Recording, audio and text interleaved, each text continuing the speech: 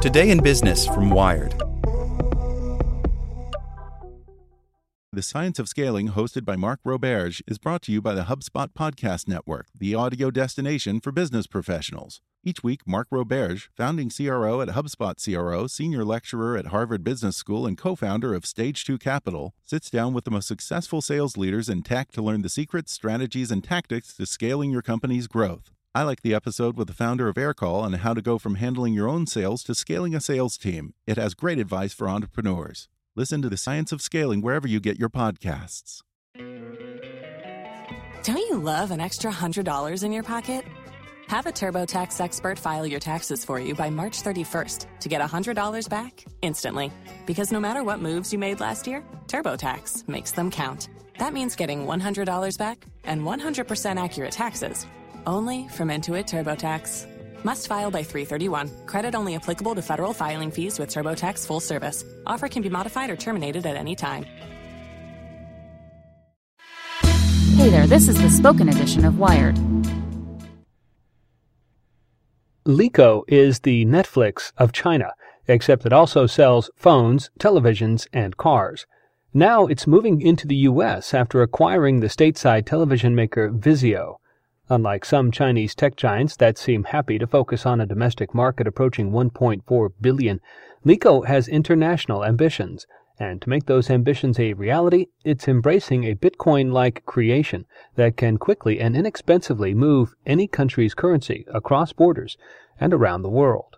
This technology is called Stellar, an open-source payment protocol that grew out of the Bitcoin movement and is backed by marquee San Francisco startup Stripe. LeEco runs a dedicated online payment and banking company called LeFinance, and this subsidiary is now building services that will use Stellar to move money to and from business and customers abroad. Like Bitcoin, Stellar provides a vast online ledger and blockchain designed to oversee the movement of money and anything else of value from one machine to another without the need for any kind of central authority or government to validate the transactions. We're aiming to reduce the cost of capital, improve the efficiency of our operations, says Lihui Gao, Senior Operations Director at LeFinance and the founder of LeFinance Blockchain Lab, through an interpreter. We're widening our influence globally, so cross-border payments is what we need. LeEco's effort is still in the early stages. Stellar founder Jed McCaleb flew to China last week to help jumpstart the effort, but it shows where the blockchain idea may be most useful for businesses in the near term. Bitcoin's strongest proponents see the technology as a way to make money work just like the rest of the Internet, freeing commerce from the grip of governments and banks. That dream isn't exactly close to reality, but the blockchain idea may still have useful applications in the here and now. A blockchain offers a way of readily sending money between countries, which is still a difficult thing in a world where the borderless connections provided by the Internet are only part of what's needed. Cross-border costs. At the moment, sending and receiving money internationally is expensive. The average cost of an international payment is between $25 and $35, 10 times more than domestic payments, according to a recent McKinsey report. What's more, existing technology for moving money between banks varies from country to country.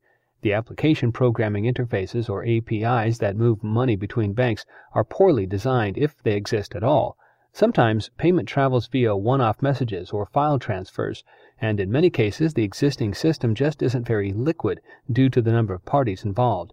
It's a bit of a nightmare, says Anthony Barker, Chief Technology Officer of the Paris-based international money transfer company Tempo, who spent 15 years working in the foreign exchange for operations like BMO Capital Markets and National Bank of Canada.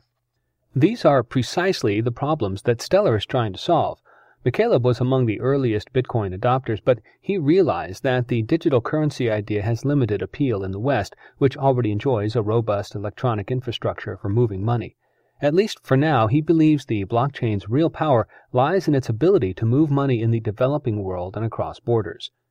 Today, the San Francisco nonprofit that oversees Stellar announced that its payments network has plugged into existing money transfer operations in Europe, Africa, and the Philippines, including Tempo and the Philippines-based Coins.